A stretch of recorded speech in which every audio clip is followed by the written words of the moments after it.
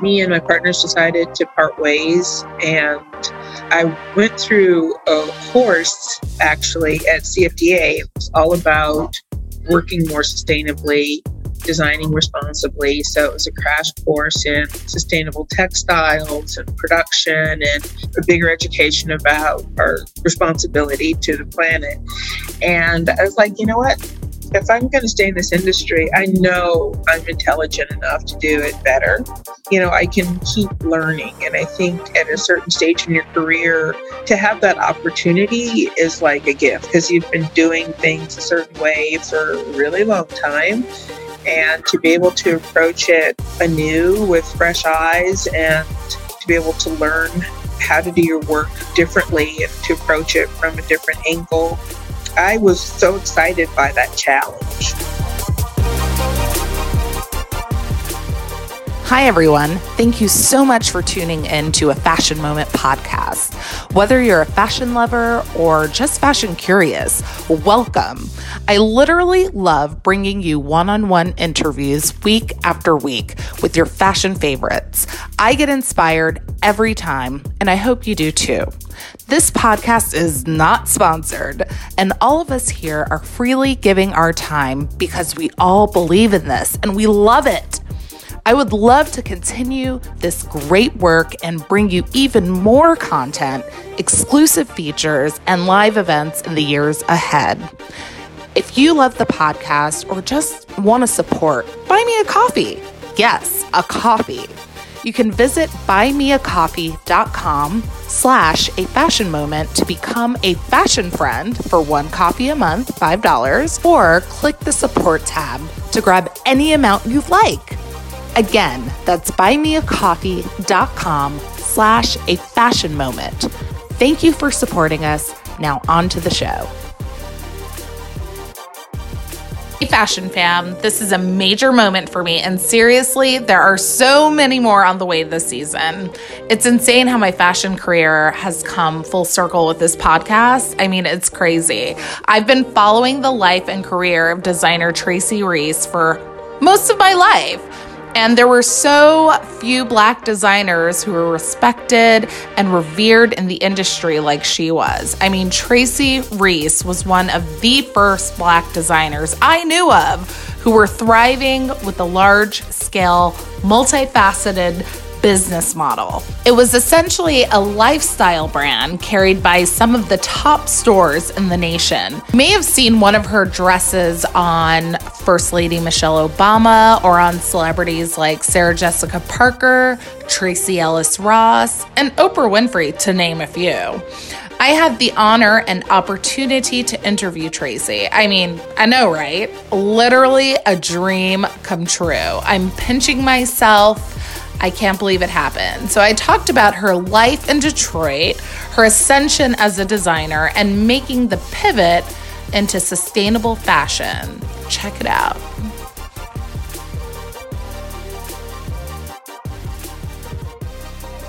Thank you so much for coming on a Fashion Moment. You're just always such a delight and obviously a fashion legend. So it's a pleasure to chat with you about your journey. How are you feeling right now? I know you have a lot going on. Yeah, we do have a lot going on. But it's good. The more you do, the more you want to do. The less you do, the less you want to do. Yes, and your collections have been great, and I get so angry when things fly out the door, and I'm like, oh my God, is that top going to come back, or is that skirt going to come back? So you keep us on our feet with the collections. I hope so. Yes. Well, you've had such a long and just amazing career in the fashion industry, which is a rarity. Not everyone has the amazing longevity and success that you have. And it's been a journey, I'm sure. So we're going to try to get this all in because your story, I could go on for hours of questions, but I always love to start at the very beginning. So what was life like in Detroit. I feel like there's so many fashion people from Detroit. And I say this all the time, like Veronica Webb. She's like, girl, well, Motown, like, it was the spot. So like, what was your experience like growing up in Detroit? Well, I had a great childhood in Detroit. And, I think unless you're here, I think people don't appreciate, all the city has to offer and all the pluses. But we had a great childhood. And my mom was a native Detroiter. My dad was from Alabama. Wow. And my mom was raised a certain way. My grandmother was really supportive of the arts and performing arts. And so my mom was actually a dancer. She was a modern dancer. And I have one uncle who was a trumpet player, another who was an actor and became a production stage manager on Broadway. Wow. And my other aunt was dance professor here at Wayne State University. So, they all ended up in performing arts. Wow. And my grandma used to take us to plays and to musicals. And, my mom always made sure that we enjoyed all the cultural activities that were available for children here. So we'd go to, dance concerts for young people and, art classes always on Saturdays. And we had piano lessons. We were 3 girls. I have an older sister, Leslie, and a younger sister, Erin. So we were the Reese girls, and we were all over town. Yes. Is that like a children's book series that's going to come out? Just right? putting it out the there. Reese girls. Watch out, American Girl. You might have a new series. Just saying. Oh my God. So like, I feel like those cookouts and just family gatherings must have just been so much fun. And like, that was fun. And I, cousins here and aunts and uncles. And so all of that was really great, and cousins my age, which, that's a gift. Yes. And, I was lucky to have sisters. I have, a lot of friends who were onlys and they didn't have that, the benefit of having sisters close in age or brothers, and also, cousins that you're like growing up with. And, everybody has permission to spank you if you're bad. Of course. In their house, right? Oh my goodness. Well, your mom, wasn't it your mom who taught you how to like sew and create garments? My mom was a big home sewer. She was a big home sewer, and she sewed for herself always because she had a super curvy figure, like curvy hips, little waist. And she sewed for us, for me and my sisters. Wow. And I would, we'd go to the fabric stores with her and she'd pick out fabrics for us. And, she'd ask us what we liked, what was our favorite color. We'd get to pick a patch that could get sewn onto something, and we'd go through the pattern books. And somehow the sewing and the drawing came together. But I think when I was about 8 years old, she started teaching me how to sew. Wow. And when I was 10, I bought her old Kenmore machine from her for $10. And that's how she operated. It was just like, you need to earn the things that you want, So she said, you can buy my machine from me for $10. And I remember looking at her like, why do I have to buy it? Right? Like, really, Mom? So but it was mine. And I did chores. She gave me a list of chores I could do to earn $10. And that was my machine, Oh my goodness. So you were checking off the list. Like I got $2 now, like mapping it out. Yeah. All I have to do is scrub those baseboards with a toothbrush and I will have my machine. Y'all do not miss the baseboards. My grandma had us doing that, and my mom as well. Like we washed walls, baseboards. Like it just had to happen. Right. Take the glass cups off the chandeliers and wash. It's like all the fun stuff. Yes. That was the same list of chores I got to do if I missed the school bus for middle school. It's like, no. Man. I'm not driving you to school. You can stay home and do this list of work. No! I don't think I missed that bus once. That was that. Oh my goodness. Jeez Louise. Oh my gosh. So you learned how to sew. Like, were there any sort of like muses for you growing up where you're just like, oh my God, I love the way that person dresses, or like just some of your like go-to, like, ooh, they're so glamorous. I love it. Really, actually, that was my mom and my grandmother. My grandmother, we used to think maybe she was a movie star because for a while, my dad's job was transferred to Indianapolis. And I was in nursery school because I went to nursery school in Indianapolis, and my younger sister was born there. But she would send us little photographs of herself, little Kodak, those little square pictures. Yes. And she would always be posing like, something like this. And either she was wearing a leopard suit or she'd be wearing a black suit and the handbag and the little black heels, or a white suit. And my grandmother was a professional woman. She worked for the city first for Richard Austin when he was, I forget what his title was here in the city, but then he became Secretary of State. Wow. First Black Secretary of State of Michigan. And so she moved to Lansing to be his secretary. Wow. And she worked for him for probably 20 years, Wow. So she was a professional woman, and she used to take us actually to conventions for it was the National Association for Black Women in Business or something like that, Wow. So she used to take us on those trips. We'd all get on the Greyhound. But anyway, for us, she was a really glamorous symbol, and I thought she was a movie star. When you're little and you have no idea, 4 years old, looking at, some glamorous photographs. Beautiful. But, they were from an era when people dressed, you dressed to go to work, you dressed to go to dinner, you dressed to go to a concert, you dressed to go to church.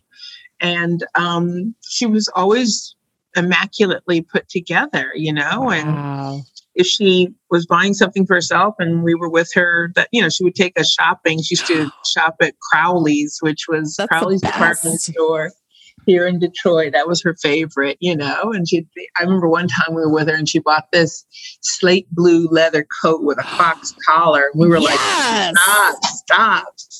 I just love that coat. That is like so now. Oh my God. Well, it's not now since we're not doing fur, but yes, faux. It's faux fur.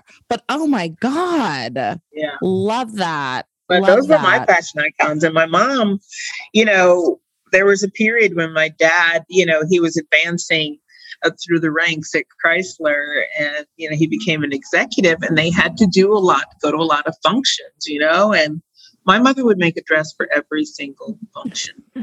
She would be sewing away, and my dad would come from work and the dress wouldn't be finished yet, and she would rush upstairs and take a quick shower while I did the hems. And that's how, things got started. I would do the hems while she was doing her hair and makeup. And then I would have to sneak the dress upstairs because he would be standing around like, we're late. How come you're not ready?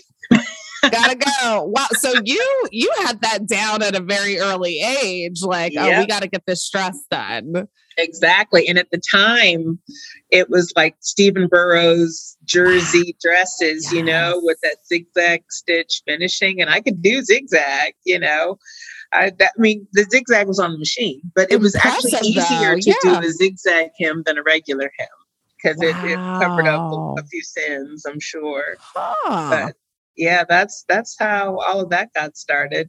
That's amazing. And it just seems so magical. And by the way, I may steal that like for my kids, like giving them little pictures of me, like in the nieces and nephews. Exactly.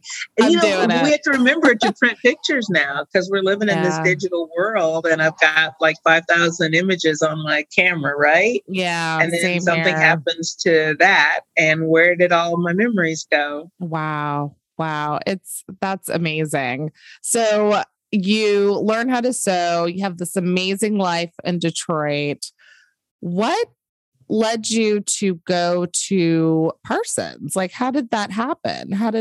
Were you just like, I'm going to go to school for this? Like, what was your family like? Yeah, like we support you. So great. Like, yes. It was interesting. I had no idea Parsons existed. I had a Wow. teacher. I went to a high school that had curriculums. It was all city school. You had to test in. And I was in science and arts, which was like an AP curriculum. But in our curriculum, we could take electives from any other curriculum in the school. And our school had everything from chem bio for anybody who wanted to go into medicine, pre-med. They had air conditioning and refrigeration. They had performing arts, music, you name it, you could pick. And there was a big art department. And as part of the art department, there was a fashion curriculum. Wow. Right? I know. And so the head of the art department, Irving Berg, he knew my mom from when my mom was in high school. Wow. And whenever, when I was a freshman, she, was there for parent-teacher conferences, and we passed him in the hall, and he was like, Pat Reese, we've got to get your daughter into the art curriculum, and so, and I was all for it, so I took all my electives in art, and I think I probably took my first fashion class in the 10th grade, maybe. Wow. And there was an amazing director for the fashion curriculum. Her name was Dr. Cleety Taylor. And she's an art collector here in Detroit. She's still with us. She's in her 90s. Wow. And she ran the Children's Museum as well. So she, has had quite the career. And she said to me, she said, you might want to consider going to Parsons School of Design in New York for college. I think you've got what it takes. And I was like, what's Parsons, And I applied actually for a summer program. Wow. In my junior year of high school. So between junior and senior year, I went to New York for the summer program. And that's when I learned really about the industry because, I think people outside of the industry, fashion is like, I thought it was a hobby. I like to sew, I like to sketch, I like to paint, whatever. I thought it was all a hobby. I didn't realize it was business, that it was industry, and I thought for career, I wanted to do something creative, but I also thought it had to be, serious and highly technical. Yeah. So I thought maybe I'll go after architecture or or maybe even interior design, even though that didn't seem serious, but, but when I, learned more and more about the industry, I was like, hey, wait a minute, this is a business, wow. As well as a creative pursuit. And that made it so much more interesting to me. And, the more my mom read about Parsons, because they were like, okay, I don't know. I mean, if I'd been a boy, I don't think they would have really been, especially my dad. He would not have been, behind me going to Parsons. Mm-hmm. But I had a full scholarship. Wow. And I tell people this all the time. I got a scholarship to that summer program, and then I got a full scholarship for college. Wow. And it was a merit scholarship. And not only did I have the full scholarship, they passed me out of the freshman year. I started sophomore year. What? Straight out of high school. I was 17 in New York in my sophomore year of college. And that all of that on the strength of my Detroit Public Schools portfolio. Wow. So when we look at the state of all of the fun classes, that have been ripped out of schools due to financial reasons, right? Yeah. Once Detroit fell into bankruptcy, and the budgets for everything, were cut, the arts were the first things to go, Yeah. So a lot of schools didn't even have an art teacher or a music teacher. I mean, we had music classes all the way through school. I was in choir, I was, and to think that kids, don't have those opportunities now is like so painful. Yeah. And, they're trying to restore the arts now. They're really pushing hard to recruit art teachers and music teachers for Detroit Public Schools. And, obviously last year was just kind of a wash. Yeah. So that kind of slowed that the restoration of some of these arts programs, but there's still so much less than there was when I was in school. Wow. It's like they saw the talent in you. Like you just had it. And amazing teachers. And oftentimes that's where it begins. A teacher sees something in you. I mean, my parents were always incredibly supportive. And like I said, I had classes every Saturday. We were busy. It was like, get up, get your chores done, and then you're out of the house. I remember one summer I had to get up and do my chores. I'd have breakfast, then I would ride my bike up to Palmer Park. I had tennis lessons. This was chubby summer between middle school and high school, I think. Or maybe it was between elementary school and middle school. I don't know. I had picked up some weight and my mom was concerned. So I had tennis lessons in the morning. Then I would ride my bike home and have lunch. Then I'd ride my bike up to Ferndale High for swimming. Had you on the bike. Right. So then I had swimming in the afternoon. Then I'd ride my bike home. And then after a month of that, I went to camp for a couple of weeks. So by the time I started school in the fall, I was 3 inches taller and 15 pounds lighter. Wild. but we were busy, and I think that's the key too. But we were also out and about, and we had a certain amount of independence, and I wasn't afraid to go to New York. I had my uncle Jerry, who was the stage manager. He lived there full time. And my uncle Stanley, who was a music teacher at the time, was living in East Orange, New Jersey. So they were both really close, Oh, wonderful. And that made it so much easier for me in college, because there were a lot of privileged kids going to Parsons, and we weren't wealthy. We were comfortable. My dad provided a really good lifestyle for us, but it wasn't about waste and about a bunch of extra stuff. And literally my mom and dad, I wrote a budget for my expenses in college. It was like, okay, this is how much I need a week for food. This is how much I need for supplies, blah, blah, blah, blah. And I remember I had my lunch budget was $2.25 when I was in Parsons. Amazing. And I knew everywhere I could have lunch, I could get, a cheeseburger and fries and a coffee from McDonald's for $2.25, right? You get an egg roll and a wonton soup from the Chinese place. Amazing. I could get a bagel and a chicken soup from the deli. I had my whole list down. Wow. No, it's necessary, especially in New York. Like, what was that experience like at Parsons? Like, you're in this new city. I mean, you have support, but even New York at that time, right? For someone who's 17, in the 80s, right? And that stark contrast too. It was exciting because you got to throw yourself into what you loved doing, and the curriculum was very challenging. We had so much homework. We had to carry 20 credits a semester. Wow. And all of our classes were like all day classes, Wow. And we had to pick up a couple of evening courses, to complete the degree. But, the first year orientation, they called everybody into sections, and I was sitting in the auditorium. They hadn't called my name. And I looked around, there's one other person whose name they had not called. And that was Mark Jacobs. And we sort of looked at each other like, what happened, So same thing. He got passed out of first year. So the two of us got passed out of what they call a foundation year. So the two of us were starting the sophomore program. Wow. And so that kind of cemented a friendship. But we loved it. I mean, I remember we had a stern talking to, the first week of school by the department head. Her name was Ann Kagi.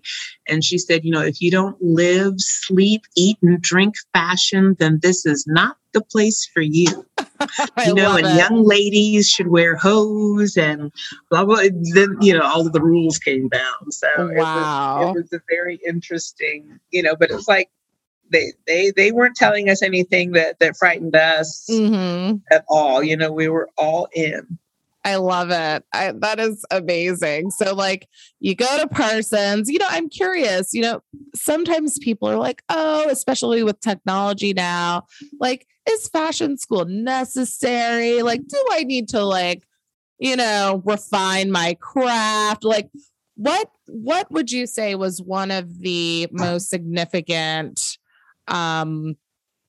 lessons that helped you? Like how was Parsons helpful for you as a designer? And is it necessary now for designers or folks who want to become designers to take a course or go to school for design? I'm just asking. I think it's absolutely necessary, but it depends on the quality of the education that you can access. Yeah. Because a lot of schools have created fashion programs that aren't great programs. And it always hurts my feelings when, I meet young people who are in, kind of substandard programs. So it depends, you've got to find the best quality education you can afford and you can access. But, everything cannot be done digitally. And I feel that a good designer has to know everything about their craft. So that means you have to learn about textiles. You have to learn about construction. You have to learn about finishing. You have to learn about fashion history. You have to, the list goes on. You have to, there's so much that you can't just learn digitally. It's a very tactile industry. It's very trial and error based. You should know how to sew. Luckily I knew how to sew, but Parsons took that to another level as well, so that understanding of construction, is imperative and really understanding, what looks good on the body, how to create the effects that you want.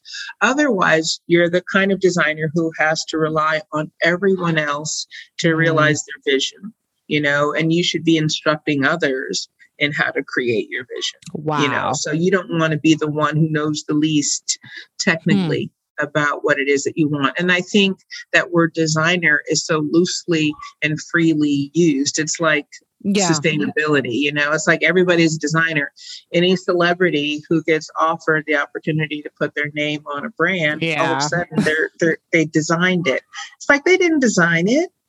That's not what they're trained to do. They're trained to be an amazing singer or an amazing actor, but they're not trained in design. There's a whole team of people that are being offered to them to do the work, and then they have an amazing stylist who is sort of putting the pieces together for them. But you shouldn't use that term so easily.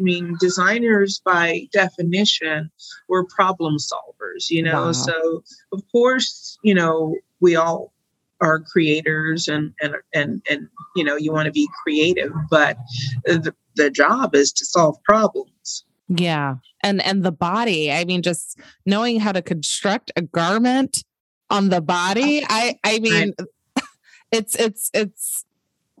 It's like magic.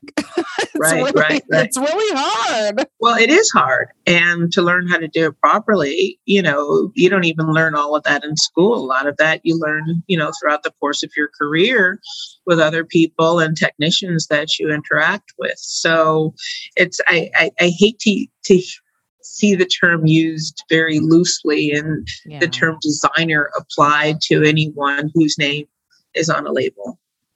So true. It's like creative director. We'll use that instead. Yeah. So you go to Parsons and then, you were interning, working with some of the top brands. You were at Perry Ellis at one point. Yeah. And that's thanks to Mark too, because I had, I'd worked for a few years at a small contemporary brand called Arlequin, which was owned by a Frenchman and also by Ricky Sasaki, who is like a wheeler dealer from Hong Kong. And well, actually he was Japanese, but his business was called World Hong Kong.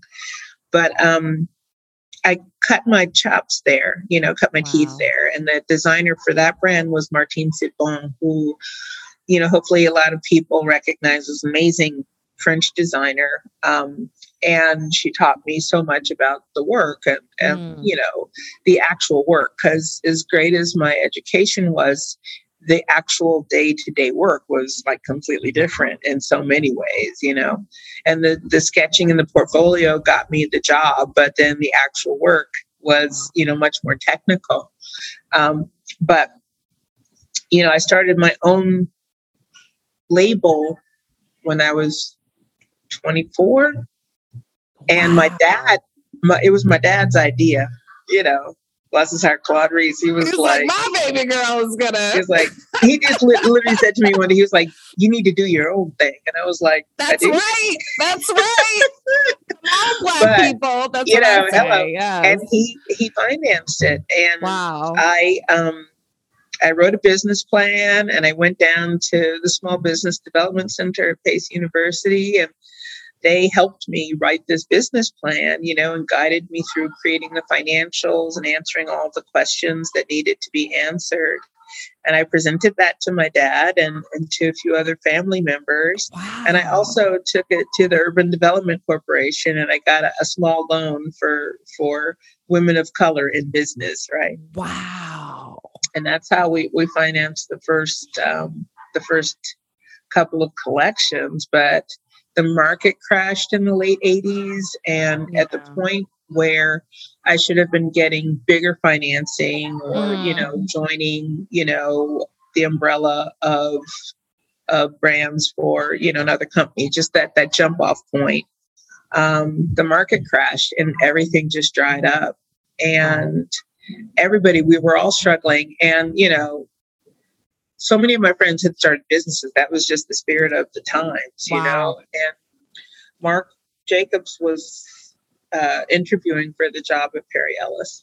And he was like, I've got to put on this last show. And, he had all of these big plans for this runway show. It was like Miami inspired. And it was like a huge undertaking, and I had just closed my business, and I was like, I can help, So I would just go over there and sew buttons on jackets, and so fun, clip threads and stuff like that. And then we would go out to dinner. He would take me out to dinner every night on his credit card, and we would kind of look at each other like, I don't know how you're gonna pay that credit card bill, but we're having fun tonight. So whatever happens tomorrow happens. But he knew if the show was amazing, he would get that job at Perry Ellis. Wow. And the show was amazing, and he got the job at Perry Ellis, and he invited me to come and design the portfolio collection. And he brought in Tom Ford to design Perry Ellis America. So we were all there in this, brand that, had a legacy and a heritage, and Mark was turning it on its ear, and wow. The fact that he brought in a Black woman was well noted as well, because there was no one, and it was very interesting. But wow. That's where I also had the opportunity to design shoes for the first time, which was, I've always loved designing shoes. So that was a really great opportunity. Oh, we need some shoes, Tracy. We got to put that on the list. Shoes coming. Fast forward to next spring, Hope for Flowers, we're doing a sustainable collaboration with Naturalizer. So amazing. We have a whole shoe capsule launching. In fact, this inspiration board behind me was from the shoe development.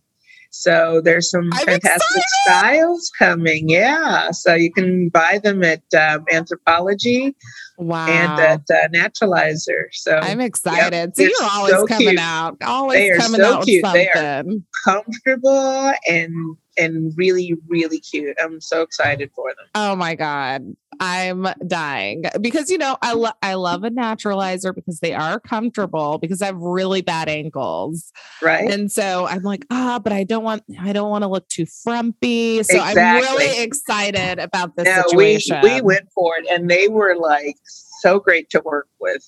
And, they let me kind of do whatever I wanted to do. So it's colorful.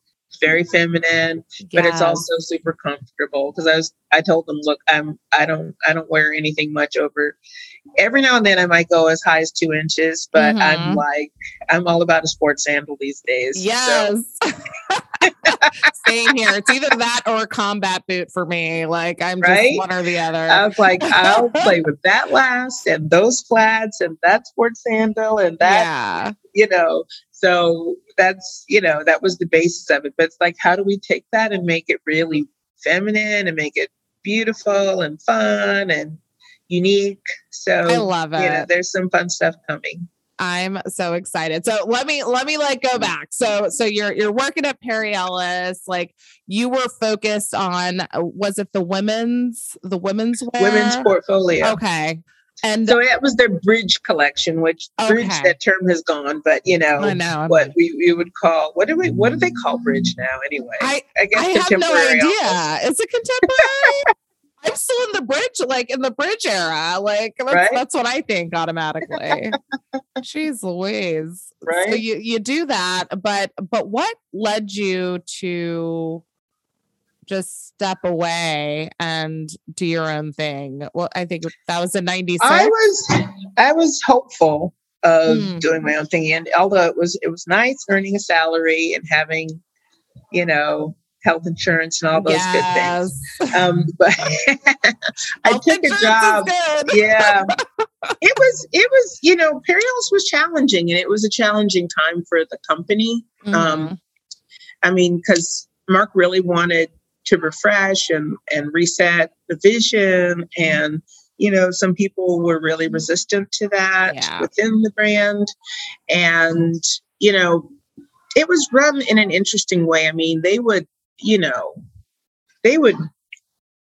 produce the collection so earlier, plan production, and they would plan it, with off-price buys in the buy plan. It's just like, isn't that supposed to be for leftovers?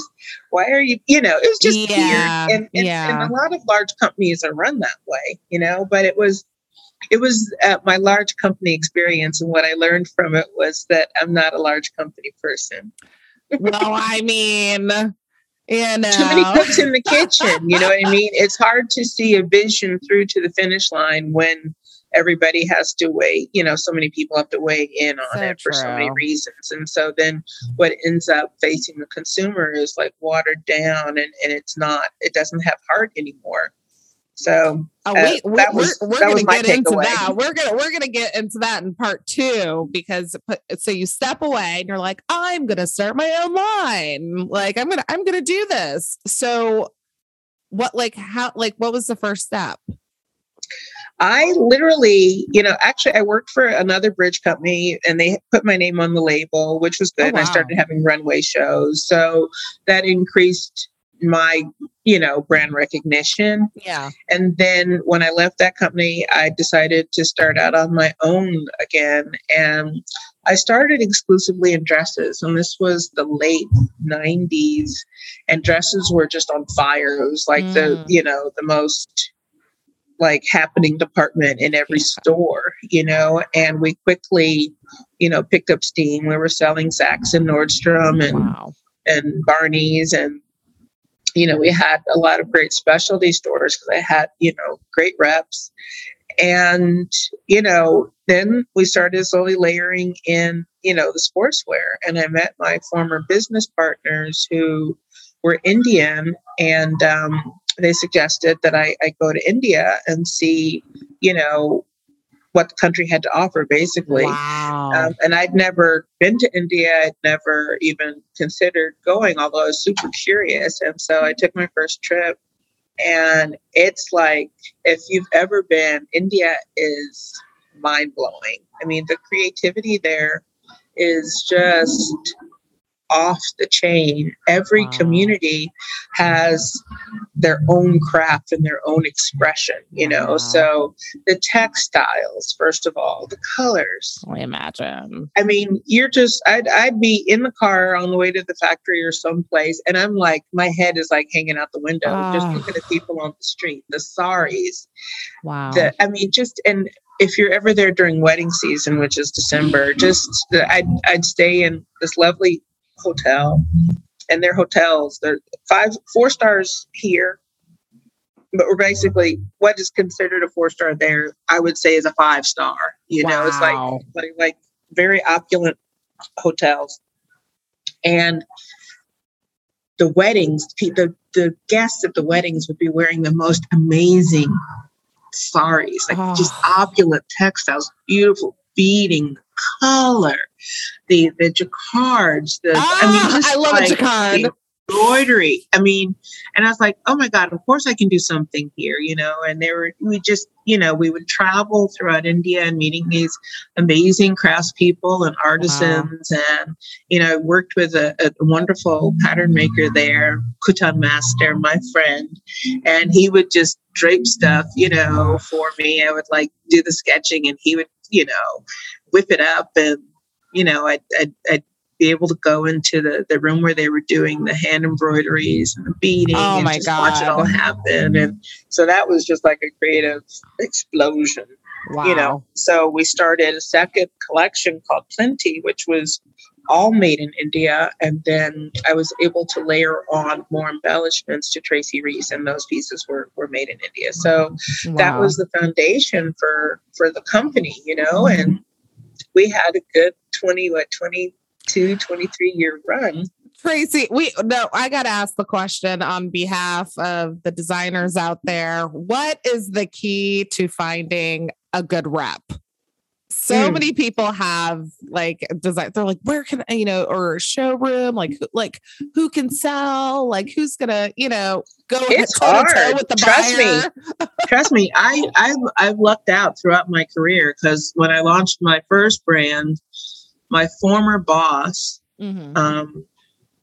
was married to one of the best reps in contemporary, in the contemporary market, and she probably twisted his arm to take my line, you know. And he was very well connected with Barney's, Bergdorf's, and all the best stores, and so we had great placement out of the gate. They trusted him, so then they trusted me. So that was, you know, really fortunate. When I launched the second time, I had to actually, no, I had another good rep. I was a PhD, which they did a good job for me. I mean, it's not easy. You have to be very present. You have to be very available. You have to be involved.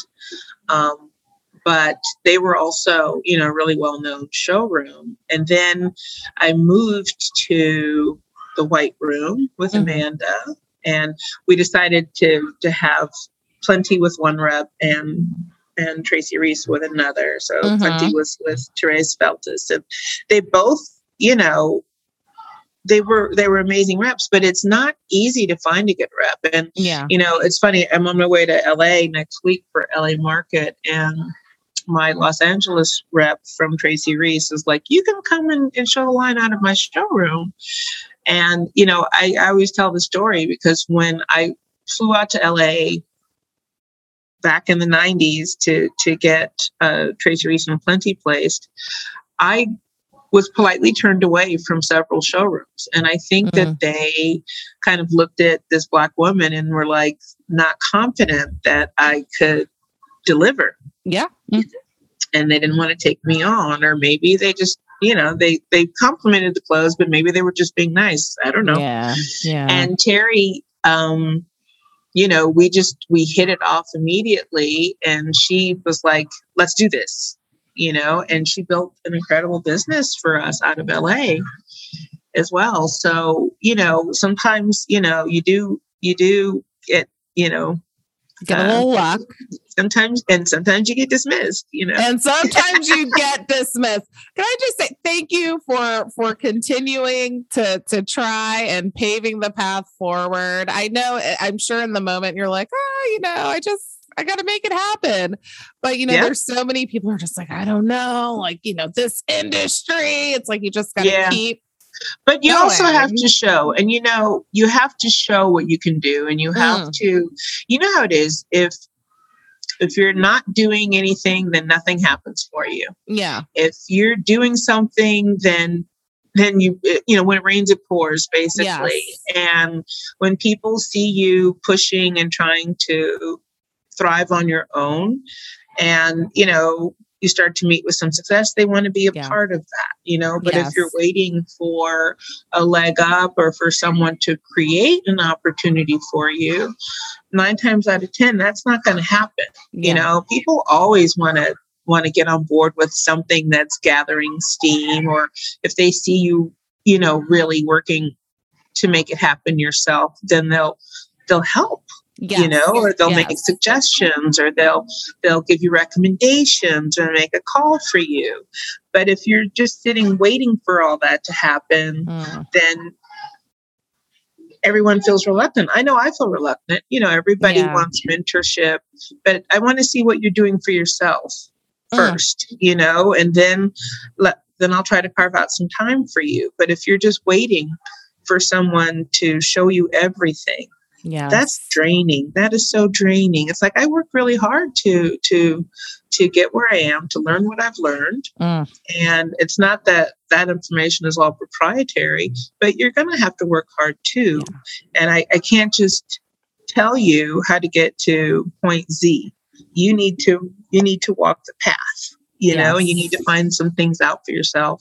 And on top of it, it's a different world than the world that I came up in. You know, in terms of my career, there are different pathways now. There are people who are achieving things a different way. I mean, look at like somebody like Fee Noel. You know, she started her business, you know, like just totally grassroots, building community, people who admired what she did and loved, you know, what she was creating. And she built a really strong, you know, community and a business without going the traditional route, you know, and so her organic business is very strong, you know, and the people who love her and her work, they want to buy it from her. They don't want to buy it from another retailer, to be honest. True. I mean, I'm not gonna lie. I know there were some capsule collections, but I was like, and it's good to get it out there, but she, you know, she took her own route, you know, so just because I did something a certain way, that worked at that time, but it's a new world. It's a different world. And so, you know, it's open to your own creativity and your own ideas about how you want to manifest your vision. You know, I have to ask, when you first started your line, what was one of the biggest like rookie mistakes that you made when you were first starting out? So many. Which one?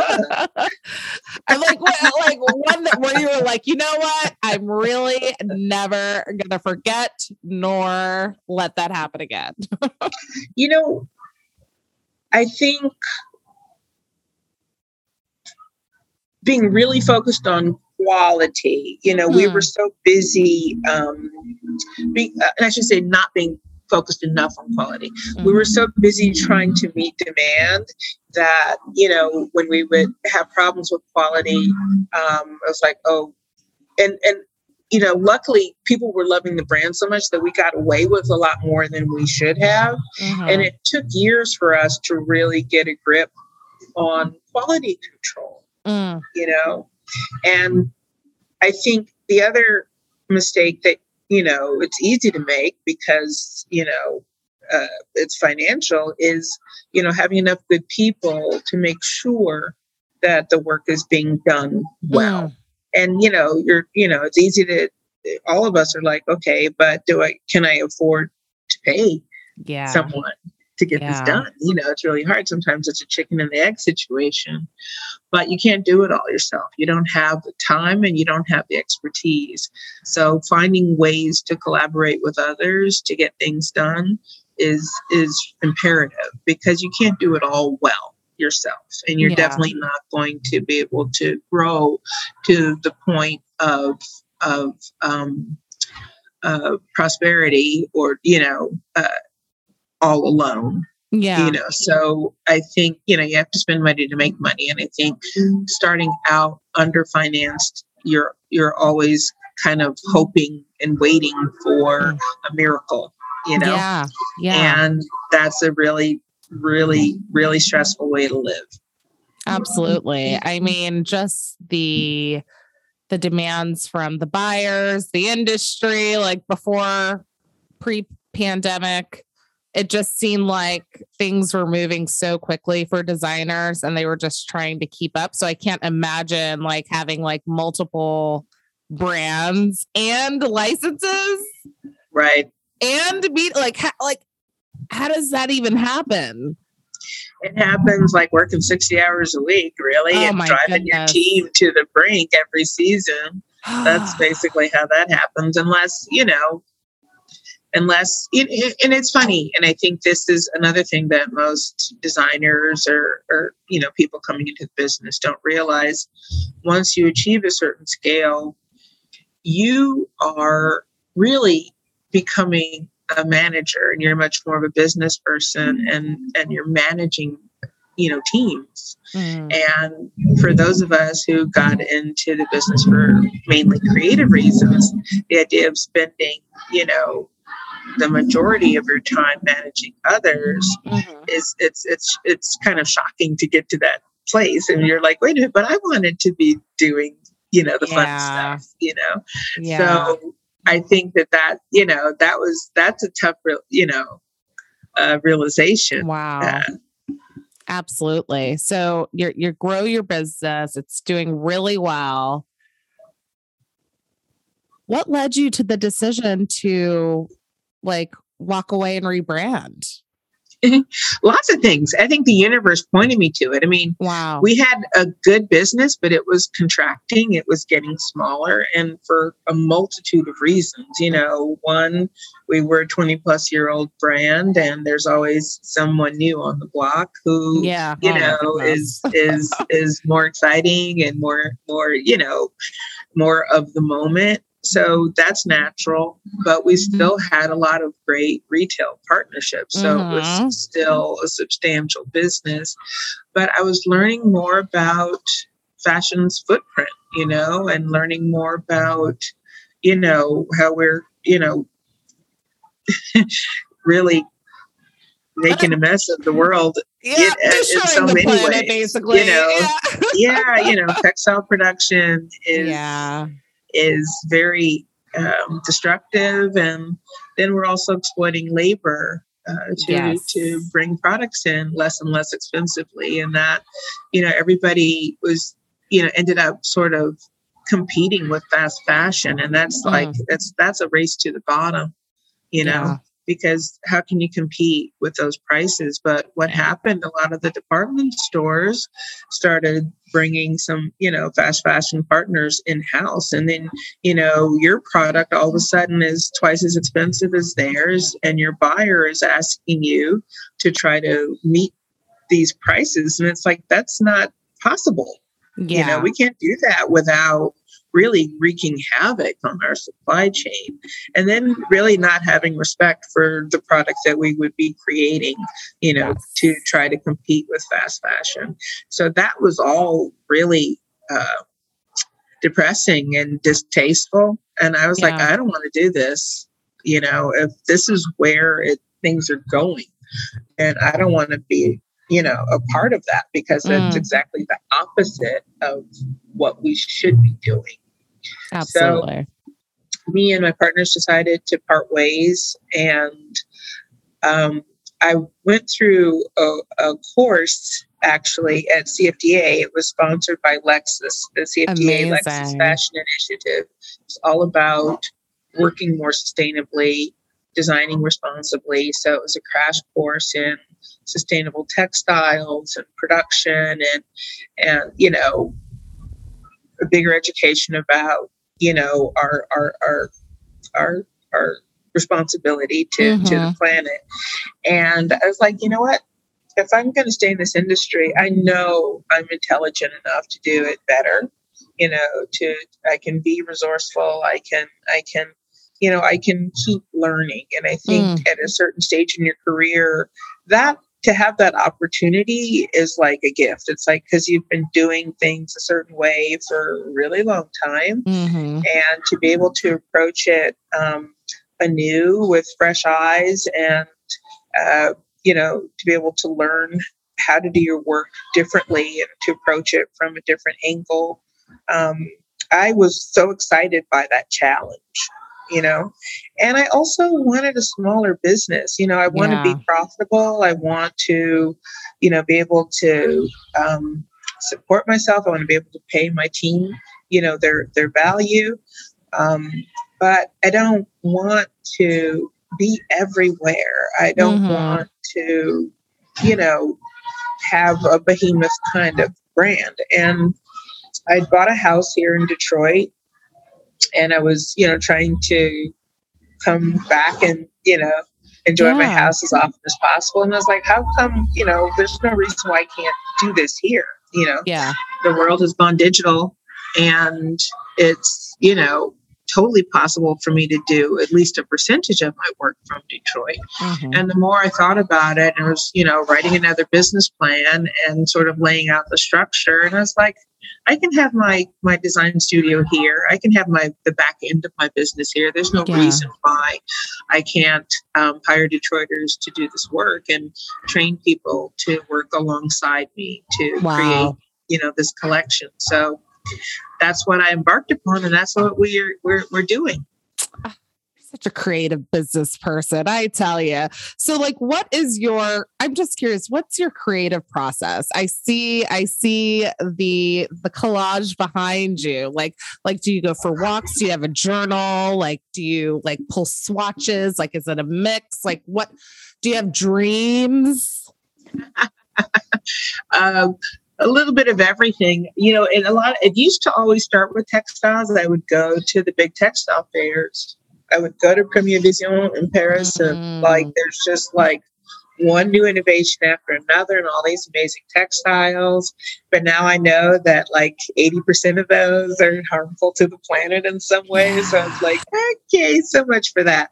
And they're really pushing and trying to ramp up, support for what they call smart textiles, which are textiles that are more sustainable. But it's still, it's the proportion of smart textiles to others is still quite small, maybe about 5%. So that's a little bit challenging.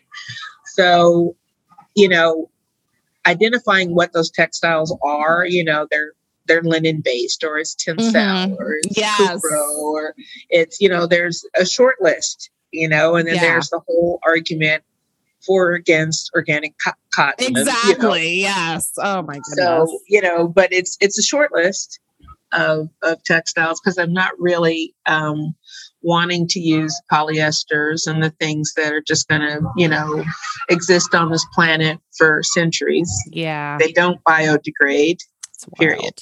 So it's okay, how do we avoid that? Even if it's recycled, there's value in that, but even that process is, chemical heavy.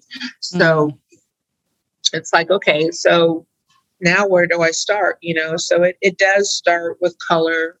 Color is hugely inspiring to me. And usually, I'll get a sense of a palette that I want to build through, kind of experiencing culture. I was saying we're having a Zoom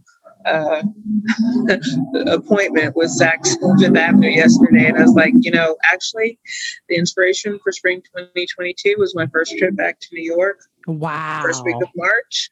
I went to the Alice Neal exhibit at the Met. I went to the Grief and Grievance exhibit at the New Museum. I went to see Julie Mouretu and Dawood Bey at the Whitney. I went, I was everywhere. Trust me. It. And I was in the galleries and taking pictures and just soaking it up. And, the colors and the patterns I saw in some of this incredible work inspired the collection. So, that's sort of you build a board that inspires you, and you're looking at vintage clothes, you're gathering up all kinds of inspiration, and then you start sketching. Amazing. So first of all, how did you decide on the name Hope for Flowers? Hope for Flowers. It took me a good year to come up with that name. Um, and it was really, I wanted the name to express, my mission, which, my hopes for the planet, Yeah. And aside from that, I just love flowers. But I Yes. also feel that, each one of us is a flower. There's a seed in each of us that deserves to be nurtured, and especially children, so our broader mission encompasses, young people, and making sure, that they have some of the opportunities that I had growing up here in Detroit. So we launched, our art enrichment program last Saturday, actually. So providing free art classes for Detroit public school kids on Saturday classes. I love it. Just bringing it full circle. I love it. We used to go to Home Depot. That was like our art class. We build all the ideas, but you get plenty of ideas at Home Depot. Plenty of ideas to be had. So fun. It was so fun. But this is amazing. So I'm also curious. Do you have a favorite flower? Oh wow. So many. I keep Casablanca lilies at my house all the time because they smell so good. I've got, I'm trying to garden here, so I've got hydrangea and you name it, all across my front yard. So I love irises. There's hardly a flower that I don't like. Yeah. I love it. So peony season is always I love a good peony. Yes. So how would you describe the Hope for Flowers woman? It's like a very distinct style. It is. And she's very much still, the Tracy Reese customer in many ways in terms of her aesthetic. She loves color. She loves, sharing her femininity. She's not afraid of that. And being feminine doesn't mean that you're not powerful. She understands that. She wants to be flattered by her clothing.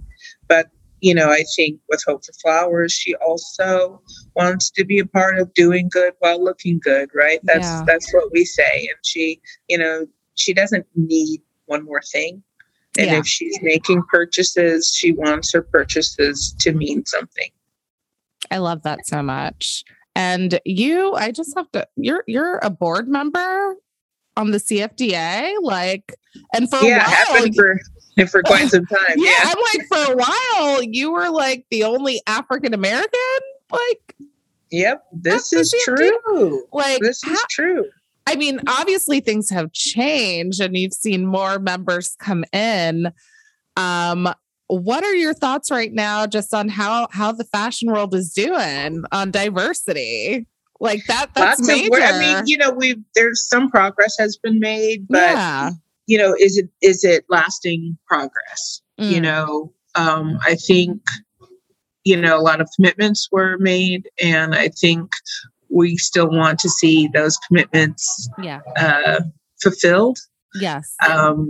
And, Black people, we need to have the opportunities to be a part of all facets of the business, not just working on the sales floor at a boutique or store or chain, but we want to be able to rise through the executive ranks. We want to be stakeholders, and we want the opportunities to build real careers in the industry.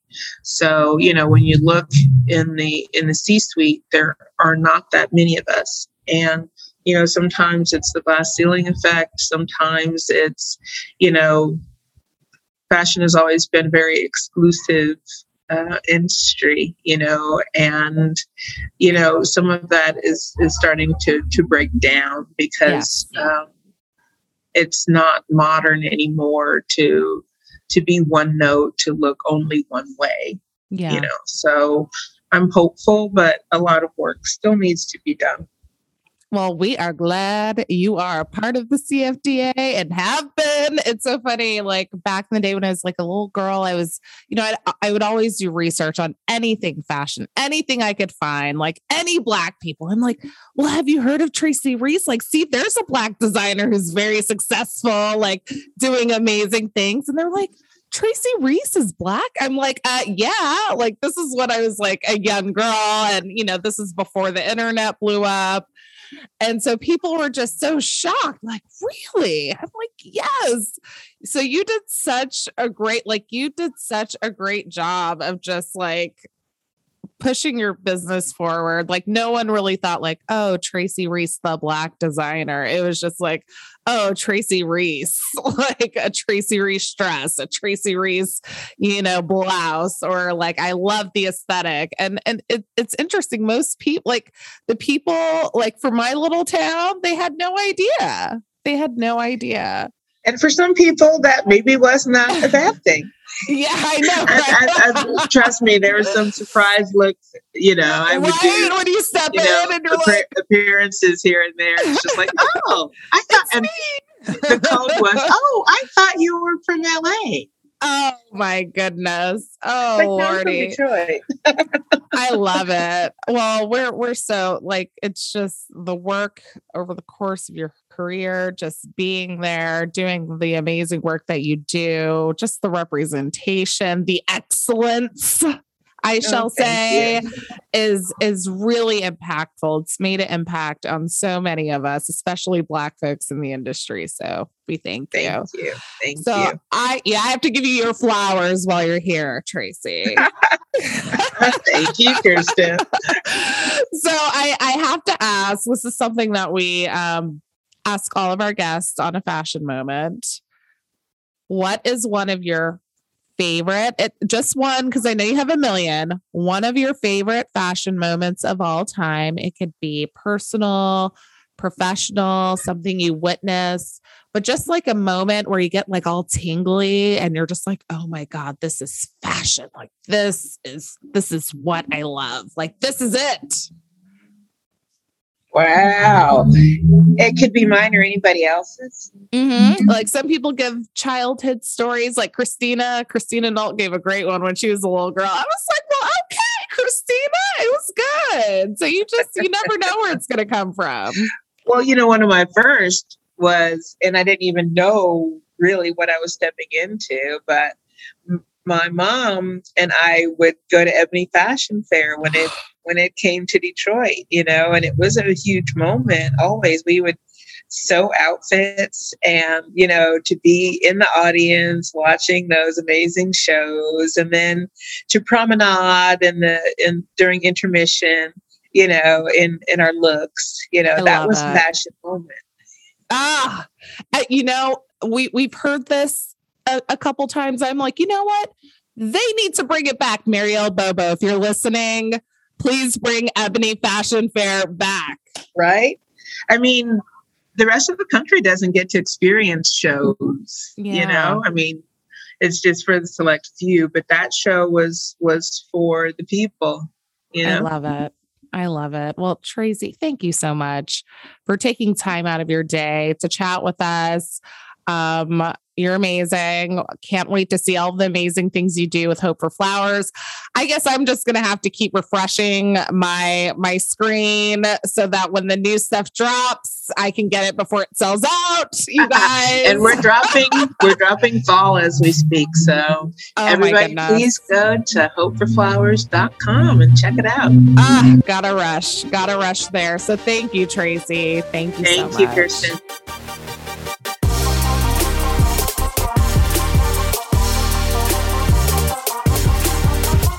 Thanks so much for joining me for this week of A Fashion Moment. If you like what you hear, we'd love for you to join our community of listeners and spread the word about the show. We also want to hear from you. Share your favorite fashion moments and dream guests with us by sending an audio clip or email to afashionmomentpodcast@gmail.com. Or you can tag us on Instagram at A Fashion Moment, and you could be featured on next week's episode. And don't forget to subscribe and leave us a review and let us know what you think. Until then, see you next time for another Fashion Moment. Podcast production by Rebecca Rashid and John Taylor Williams. Digital media production by Megan Porras. This recording carries a Creative Commons 4.0 international license. Thanks to Patrick Patricios for their song, Hot Coffee.